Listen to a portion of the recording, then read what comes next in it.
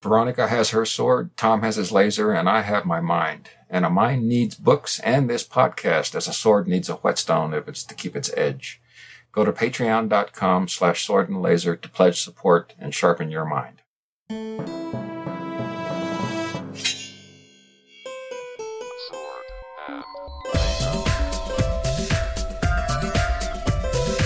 Hey everyone, welcome to the Sword and Laser. I'm Veronica Belmont. And I'm Tom Merritt.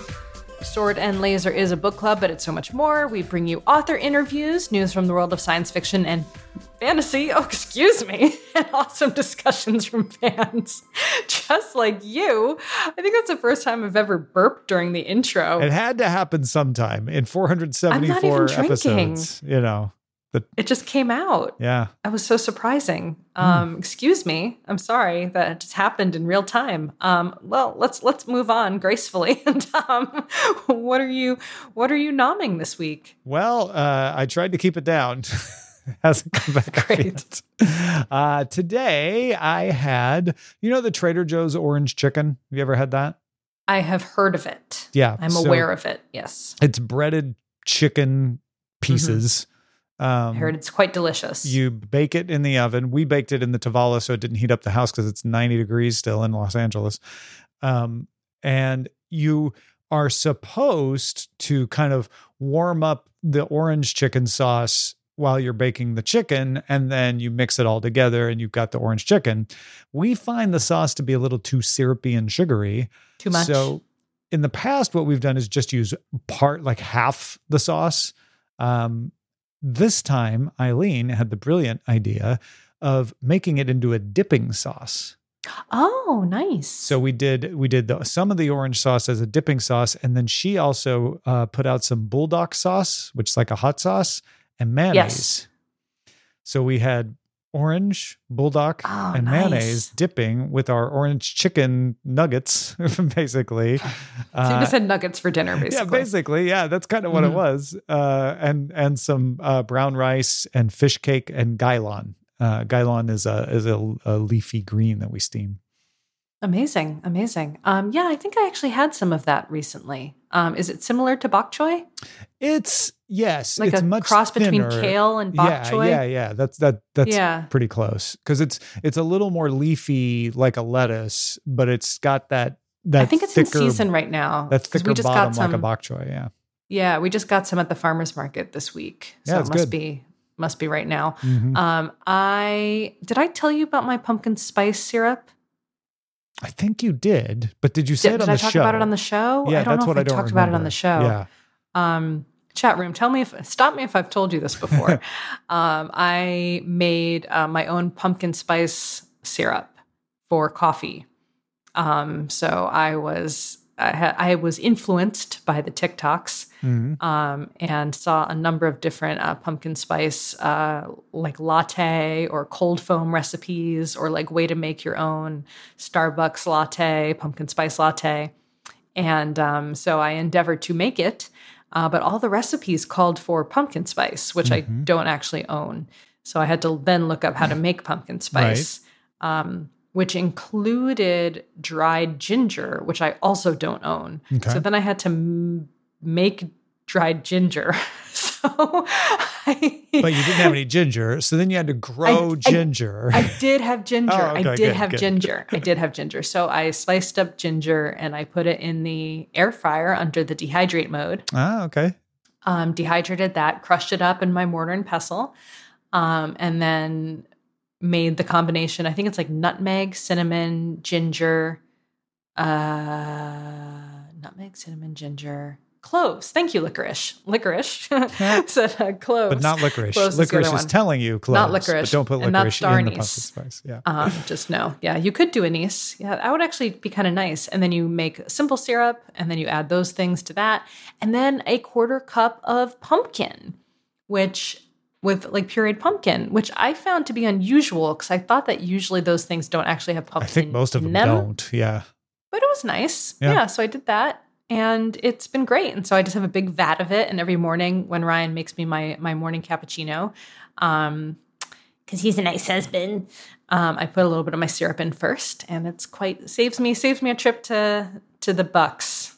What are they? Starbucks. That's what Starbies? kids call it. Starbies. That sounds Australian. Starbies. Starbies. Yeah. So that's what I've been nomming. Your homemade pumpkin spice syrup, and you made the simple syrup too, didn't you? Yes. I make simple syrup a lot. That I one's also not that hard have been to make, but mushroom foraging. It's just a 1-to-1 sugar to water. Yeah, you just boil it. I've also been mushroom foraging recently. Tis the season. I think we talked about this last year at the same time. We did. You're right. But lately I've been foraging. There's been a lot of admirable boletes, which are kind of similar to like a porcini. They're part of the bolete family. So similar to like a porcini. Are there some kind of shady boletes? Sketchy. There's lots of sketchy boletes. Yeah. Some winter chanterelles, some regular like yellow chanterelles. Chanterelles. I say chanterelles. It's chanterelle. No, I haven't found any hen in the forest. But in terms, and what was the other edible one I found? We do have cyanocen around here, but not. I have not been harvesting that. No. I see. Is that like not allowed? No, it's totally fine. Yeah, totally everybody. fine. Okay, yeah. Silabe cyanocen is the local. I'm hopefully pronouncing that correctly. Is the one of the more potent hallucinogen inducing local it's mushrooms. more on the Very sword common. side of the mushroom than the laser. Correct. So that's been fun. The rain has just been nonstop rain, so the mushrooms have been popping everywhere. Yeah, drying those out too, which is nice. You can dry out the porcinis. You moved to the country, basically. Rough, and I mean, not really, but more we country. We do not have a Target. Yes. Yeah. You make your own pumpkin spice syrup. You forage for mushrooms. Have you been making any of your own cheese? No, that's a really good idea, though. You should have seen her eyes light up. It's a good idea. Gonna have to do something this winter. So butter. We'll making butter is hard. Oh, butter's easy. No. With churn? Butter's easy. To churn? You just shake it in a bottle, dude. No. To do it the old-fashioned way is hard. Yeah. Well, don't do it the old-fashioned way. That's stupid. You got to do it the old-fashioned way so that you can complain about it. I've made garlic butter that way before. It's like you get like your arm hurts, but like it's delicious. It's delicious. Yeah, why did they ever do it in the churn when you could just shake it in a jar? That doesn't make sense. Like they had jars. Yeah, it's not like jars are new. And Coyote Brown says it's 30 seconds with an immersion blender, which I also own. Yeah, that too. Do that. But it's kind of fun to shake it, get all that aggression out on the. You can't make as much in a jar as you can in a churn. Also true. So I should make my own butter. That's a good idea. That's fun. This is the part where Ryan will be like, butter's not hard to find. You can't forage for it. Get. It's not prohibitively expensive at this time. You might not even save money to make butter because the milk's so expensive. I could just add garlic to normal butter and it would be just as good. All right. Anyway, let's have a podcast about science fiction and fantasy, which some people for the first time are tuning in and saying, this doesn't seem like a show about science fiction and fantasy, but surprise, it is. Wait. Now it is time for Quick Burns. Chris K let us know that it is not too early for best of the year lists to start appearing, and posted the Barnes & Noble Best Books of the Year 2023 lists for fantasy and science fiction, which Chris saw on Locus. So these are just fantasy and science fiction. Barnes & Noble has them for lots of categories if you're interested. Chris said, I'm happy to see Hellbent on the list. Not too surprised to see Fourth Wing, given its popularity, but here is the best of science fiction. From a certain point of view, anonymous. This is the Star Wars short stories.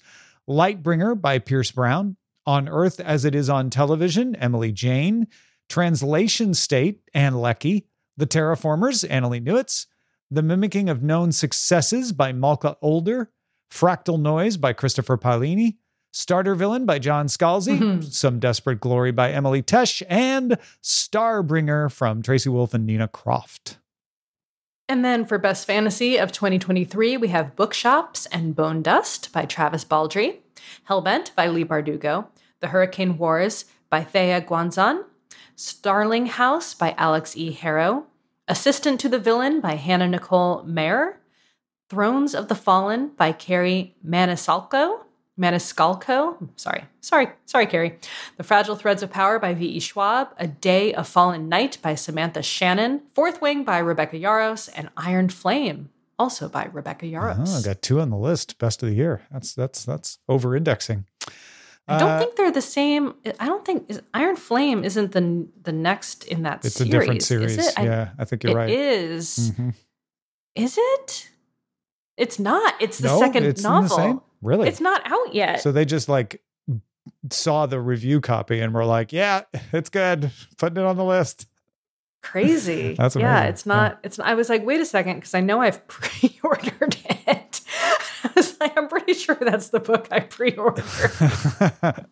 Well, for the November pick, it's going to be a laser, and in the Discord thread that we've got going to nominate stuff. And by the way, I know some people asked about this before. Anytime you can nominate a book. You can do it on Goodreads. You can do it by email. I do it on Discord because there's a lot of people there and it's an easy way to reach a lot of people at once and get good ideas. But if you can't join the Discord, don't want to join the Discord, but still want to nominate books, email me, feedback@swordandlaser.com. Post it on the Goodreads. Say nomination for a book pick. You can do it anytime you want, any day of the week, any day of the year. Anyway, in the conversation we've had on Discord, I said I would like to pick something from this year because we had Maureen McHugh a couple months ago. So there's a lot from this best of list that are being kicked around in there. So we might end up with one from here. We'll see. Yeah, I'm trying to see. I mean, there's definitely some authors we've read before, which is fine. But also a lot of new ones that we have not read yet. I'll say in particular, let's see, the Emily Jane, the Annalee Newitz, and the Emily Tesh, and the Malka Older have all been mentioned. I think the Christopher Paolini might have been too. That I can't remember though. I actually own a copy of The Terraformers. As started do I. it. Yeah. Fascinating coincidence. Brian says, Casey Handmer dropped the latest installation in his Mars Trilogy technical commentary over on the Kim Stanley Robinson series. If you haven't read the series, these commentaries would be extreme spoilers. But that's good to know, Brian, because if you have read the series, I know there's a lot of discussion about the Mars Trilogy and the idea of settling on Mars and its relationship to, how we handle things in the climate here on Earth. Kim Stanley Robinson been giving a lot of interviews. Our good friend Molly Wood interviewed Kim Stanley Robinson not that long ago about climate change and everything. So these are cool. These are cool commentaries. But like Brian says, probably read the books first before reading the commentaries. Yeah. Jan pointed out that Locus Magazine notes the 2023 Utopia Award winner for Best Utopian Novel is The World We Make by N.K. Jemisin. Oh, nice. Oh, that would be fun. Is this I assume fantasy because it's N.K. Jemisin. Right. Although she does both. Right. I'm going to see what they call. I don't know why I'm saying that. I mean, we've already read N.K. Jemisin. Utopian I'm just is usually sci-fi. That's true. Yeah, you're right. Yeah. What am I thinking? Yeah, this is a sci-fi. This falls more in the sci-fi side. And very it's cool. Book 2. Of the Great Cities book. So, got it. Licorice also says that Margaret Atwood comments on the current state of AI and its threat to writers. Maybe not so big of a threat as people like to think. Take heart, she says. Not all is gloom. So far, generative AI chatbots don't seem able to reflect on what they're saying, though that in itself wouldn't differentiate themselves from some actual human beings. Right. Also, they're bad at verbal texture, and they have a poor grasp of metaphor and sometimes even of punctuation. Well, they're learning from us, so why wouldn't that be true? Love it. So she had, so I don't know if it was ChatGPT or something else, but she had a chatbot create a poem. And she gave it like the topic. She wants a Pele Island Bird Observatory related poem. It counts and evaluates the health of migratory species on an island in Lake Erie. she lists the poem and says, "You see what I mean about punctuation? I might note as well that Pele Island is not exactly a wilderness vast," because it's a small island. And she says, "Yes, I know these are minor quibbles," because she has some other ones in there. "And your Uncle Roger writes doggerel verse like this by the yards and sends it out to you every Christmas. I point out that a chatbot replacing Uncle Roger might very well happen. But, dear published author, it is not yet very likely to replace you." I think this is, there's a great podcast. I don't know if I talked about this before, on the Harvard Business Review podcast. There's a gentleman on there whose name I'm forgetting right now, who talks about the kind of overblown,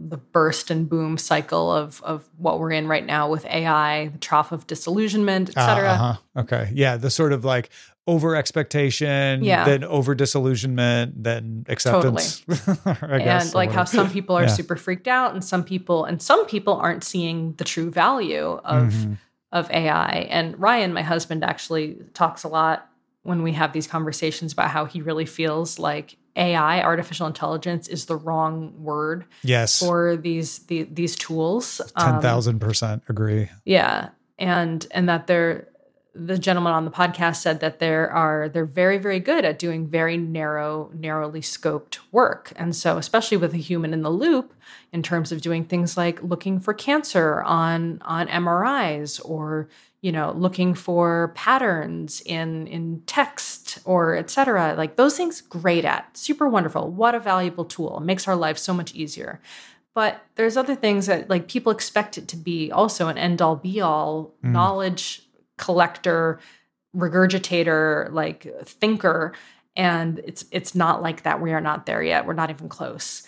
So it's how you use it. It's another tool. And that's really where I'm netting out on this whole thing, which is good because I work in that field. So, I think it's a good perspective. It's a really good point. The problem with AI as a word is that we don't have another good word for the collection of tools that are similar to each other that fall under the rubric AI that people will understand if you use it. And it's that second part that really gets me, especially when doing Daily Tech News Show stuff, which is, sure, I could come up with a word that encompasses these, and then no one will know what I mean by it, right? And then I'd have to explain what I mean by it. And then it's not a very useful word when you're trying to be efficient in communication. So unfortunately, we're kind of stuck with AI as the collective word. But I do try to use the specific word when I can. So when we're talking about ChatGPT, I say large language models, or I'll say a generative model, or an image generator, to kind of reinforce that point of like, this is just a model. It's just a machine learning thing. If it is a machine learning thing, it is not an intelligence. There's no intelligence in any of these things. Yeah. Anyway, it's fascinating. Great discussion, and love getting Margaret Atwood's commentary and thoughts I really on like it. this. She's super smart, fun. and this one is really well put together. All right, everybody. Thanks for submitting stories for our quick burns. You can do that over on Goodreads or over on Discord. Now it is time for Bare Your Sword, which is our feedback from the audience. Terp Kristen writes, in response to Veronica talking about her K-wires in the past, I'm glad your K-wires are out. Did you save them? Did you save them? Oh, I didn't know that was an option. No, they were not given to me. Terp Kristen continues, sorry, it was uncomfortable and painful. I've found most things are, as I get older, uncomfortable and painful. Certainly nothing like it was when I was in my 20s. I haven't really made much progress in China Mountain Zhang. I find it easy to put down, but I enjoyed y'all's thoughts on it, and it made me want to read it more. Too bad it's not backlit. Thanks for keeping going with the show. One of the things I look forward to every other week, sometimes more, and I really enjoyed the interview with Felicia Day too, though I was traveling when it came out and didn't easily get to post about it. Thank you, Terp Kristen, who has been with us for most of this run. It's good to hear from you.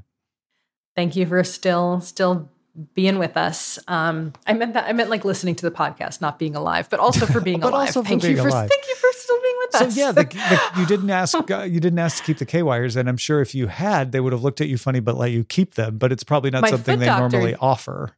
did offer to let me keep the calcified bursa that he took out of my toe. Now that's a good foot doctor. So that was a good one. With he my definitely wisdom showed them teeth, to me. I have always asked, may I have them?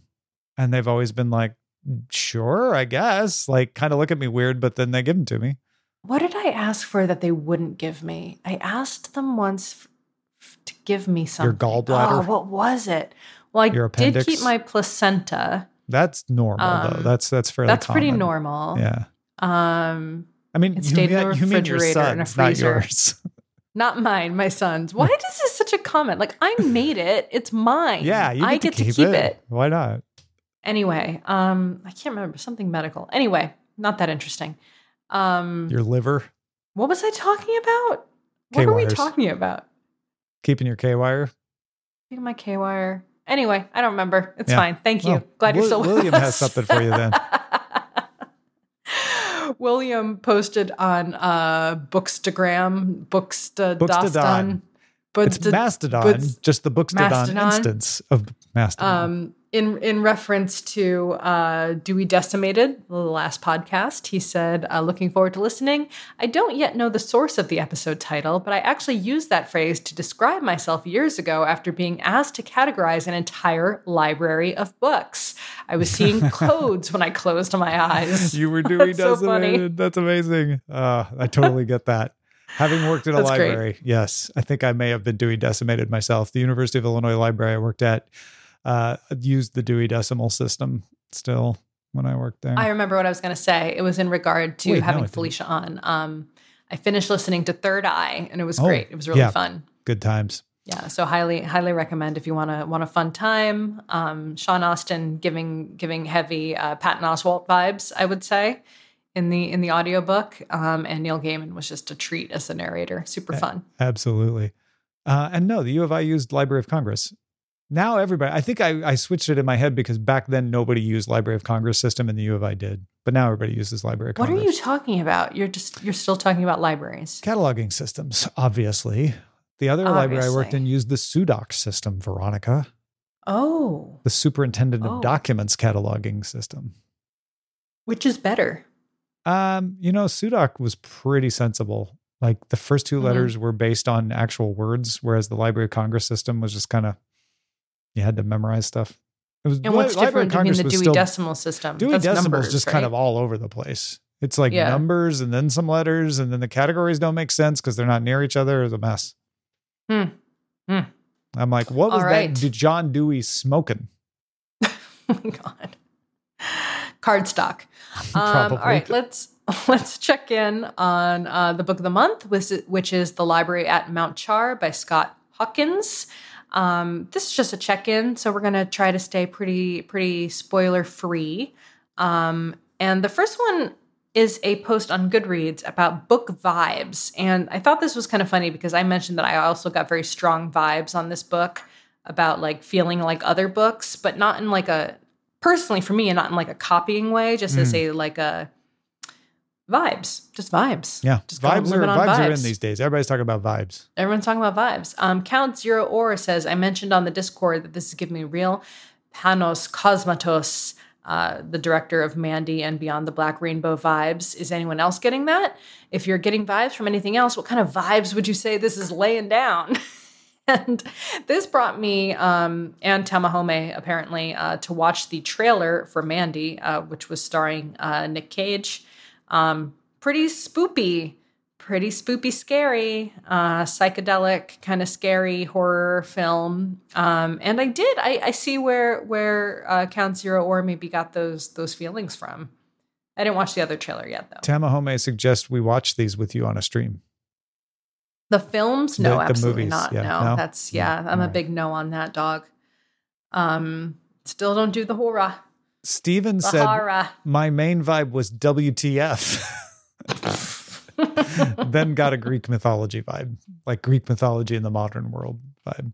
And Trike mentioned, I won't be as inflammatory as Trike was in this thread, but he did mention that it was a very similar storyline to The Umbrella Academy, Volume 1, Apocalypse Suite. Now, I have not read the comics of, I'm a big fan of Umbrella Academy, the Netflix show, but I have not watched read the graphic novels that inspired them. But yeah, they're kids. I don't know what to say without being spoilery. Kids with a dad figure and mythological powers involved. So you're saying that they have powers too much? Is that too much? I said mythological powers are involved. I think you get that from the Umbrella Academy trailer. So I don't think I'm just describing the Umbrella Academy here. Yeah. And just kind of like apocalyptic style things also, happening. Telling someone a fantasy novel has mythological powers in it's not much of a spoiler. I think it's more of like the adopted family, kids, a young orphan at a young age, et cetera. Found and or forced family. Totally. Yeah. So I see that, but but I don't think the vibe is necessarily the same. Very different vibe, in my opinion. Definitely different vibe. Yeah, there's some structural similarities, but not a vibe similarity. Totally. I really like Decato's comment. Was this in the Discord? It was, All the next comments are from 2 are in the same thread, and the others are for the first chapter. Decato said there's a real lack of description in this book. I have no idea what anyone looks like, what their surroundings look like. I don't feel any sort of grounding in this world. This is the same problem I had with Gideon the Ninth that made me limit. I tend to lean in the direction of liking. I tend to lean in the direction of liking things to be over descriptive. I'm also reading Ninth House right now, and I love the lush descriptions in that book. This is somebody who, I don't know if it's writing that's their doorway or if it's world that's their doorway. But this is definitely something as a writer I run into where editors will tell me like, you need to describe more. You need to ground us. You need to set the setting because I don't care. I did not notice this once. Decato's entirely right that there's a real lack of description in this book. And I didn't care. Like it may have passed my mind once of like, oh, you know what? I guess I don't really know what these people look like, but it didn't matter to me. And it never does. Cross my mind. When stuff gets over descriptive, and I'll say I didn't feel this way about Ninth House, even though it was much more descriptive. It didn't bother me. Sometimes when stuff gets over descriptive, I just am like, oh, can you stop? Tell me what happens. I don't care what the bookshelf looks like. I know there's a bookshelf. I don't even need to know there's a bookshelf. Just throw some books and I'll pick it up as I go along. So this is not me saying Decato is right, wrong, or otherwise. This is me saying it's so interesting how different things are because Decato's absolutely right. And I didn't even notice that. Yeah, it's interesting. I was reading a book recently and kind of out of nowhere, after I think it was even in the second book in a series, and one character mentioned the other character's reddish brown hair. And I was like, wait, what? Like my whole time I'd pictured him having just black hair, hair. And now suddenly he's like a totally different person in my mind. And it really messed me up. It really throws you. Tiltab, Ruth, said, how strange in response to Decato. I seem to be finding the book very visual and easy to picture. Likewise, for Gideon. I guess it's just that way things are described here matches the way I, quote, see things. Bingo. Exactly. That's what I was talking about. Like, just tell me the books are being thrown and I'll imagine the bookshelf and everything else. You don't have to describe it to me. I think if I'm right, I think Tiltab's kind of like that. Like, yeah, you describe the things that are important and then my brain can fill in the rest. Itans said it mostly reminded me of Gideon the Ninth in that mismatch between the writing tone and events was the hardest thing to get used to. Another Gideon reference. Why do you think there's so many? That's at least the third, or like there's been multiple Gideon references. And I think it's wondering the darkness, and I think what Itans is hitting on here, which is it's a very light tone, especially the way the characters talk, right? The character's like, yeah, I mean, I guess I'll go down and stick a pike through his eye later. If Carolyn if I have time. Especially, is very blasé about everything. And so I think that tone in Gideon the Ninth, Itans is absolutely right. Is I can see that is there as well, and it's very dark. It's very there's extreme apocalyptic dangers lurking in the background. Yeah. Tiltab also says, I'm loving it so far, so maybe I should check out House of Leaves, which is another novel that another number of people said this book reminded them of. I love it when stories unfold like this, with you slowly learning about what is happening and why. I was gripped from the very start and love the way that I care about Carolyn, even though it's clear from the get-go she'd done and will do some incredibly shady things. Yeah, this is a great one for lovers of character. If character's your doorway, there's some good stuff here, because Carolyn, it's a little bit spoilery to say what Tiltab did, but so I won't elaborate too much on it, but yeah, and Carolyn's not the only one. There's a lot of characters in this book that you're like, oh, why am I rooting for you again? Like, you lured me into rooting for you, and then suddenly. No, I'm sorry. You can't say that Ruth is spoilering by saying Carolyn's done some shady things, because literally the first sentence of the first chapter is Carolyn walking down a street covered in blood because she just murdered somebody. So I'm not going to be upset about I'm glad spoiling you remembered that. Carolyn's done that's some good. shady That's good. things. So there you go. Like, you're even introduced. I forgot that was the opening. You're even introduced to this right off the bat, and yet you're like, oh well, she must not. It must not be her fault.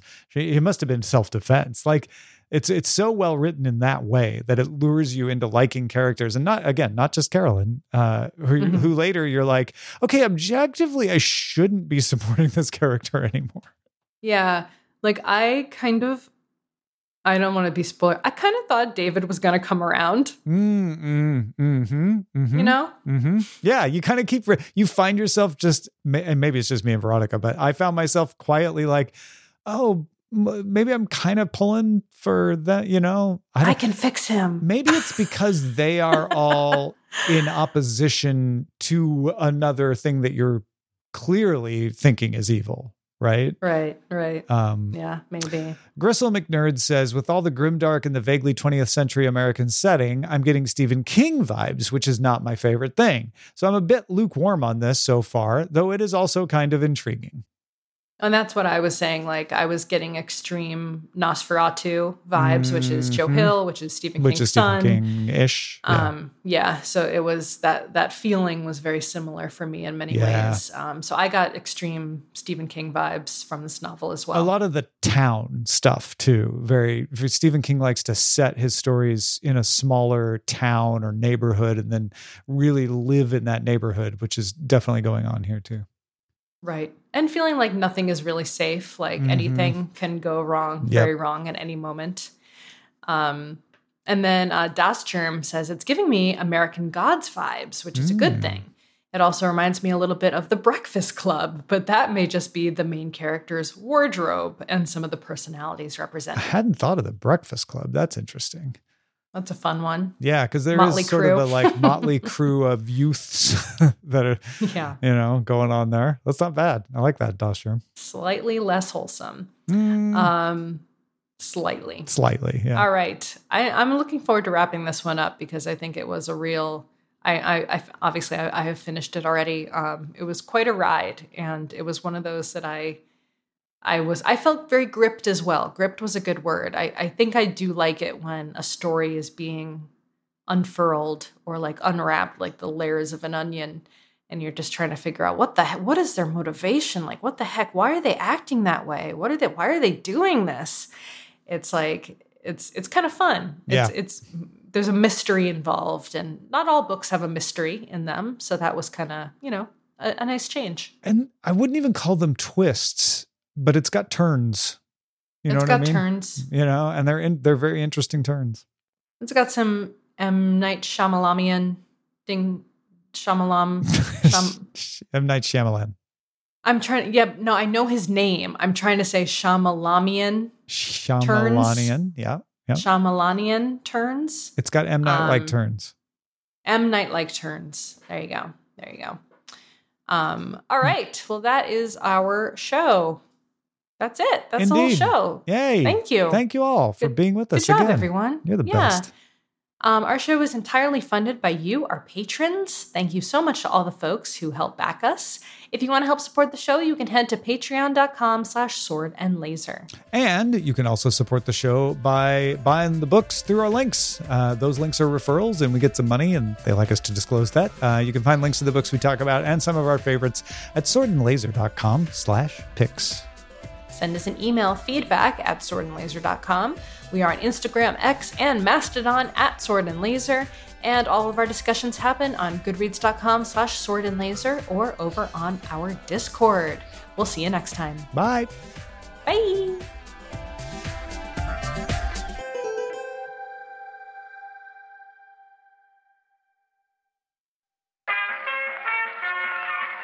This podcast is part of the Frog Pants Studios Network. For more information about this and other shows, visit frogpants.com. Audio program so good, it's like you're there.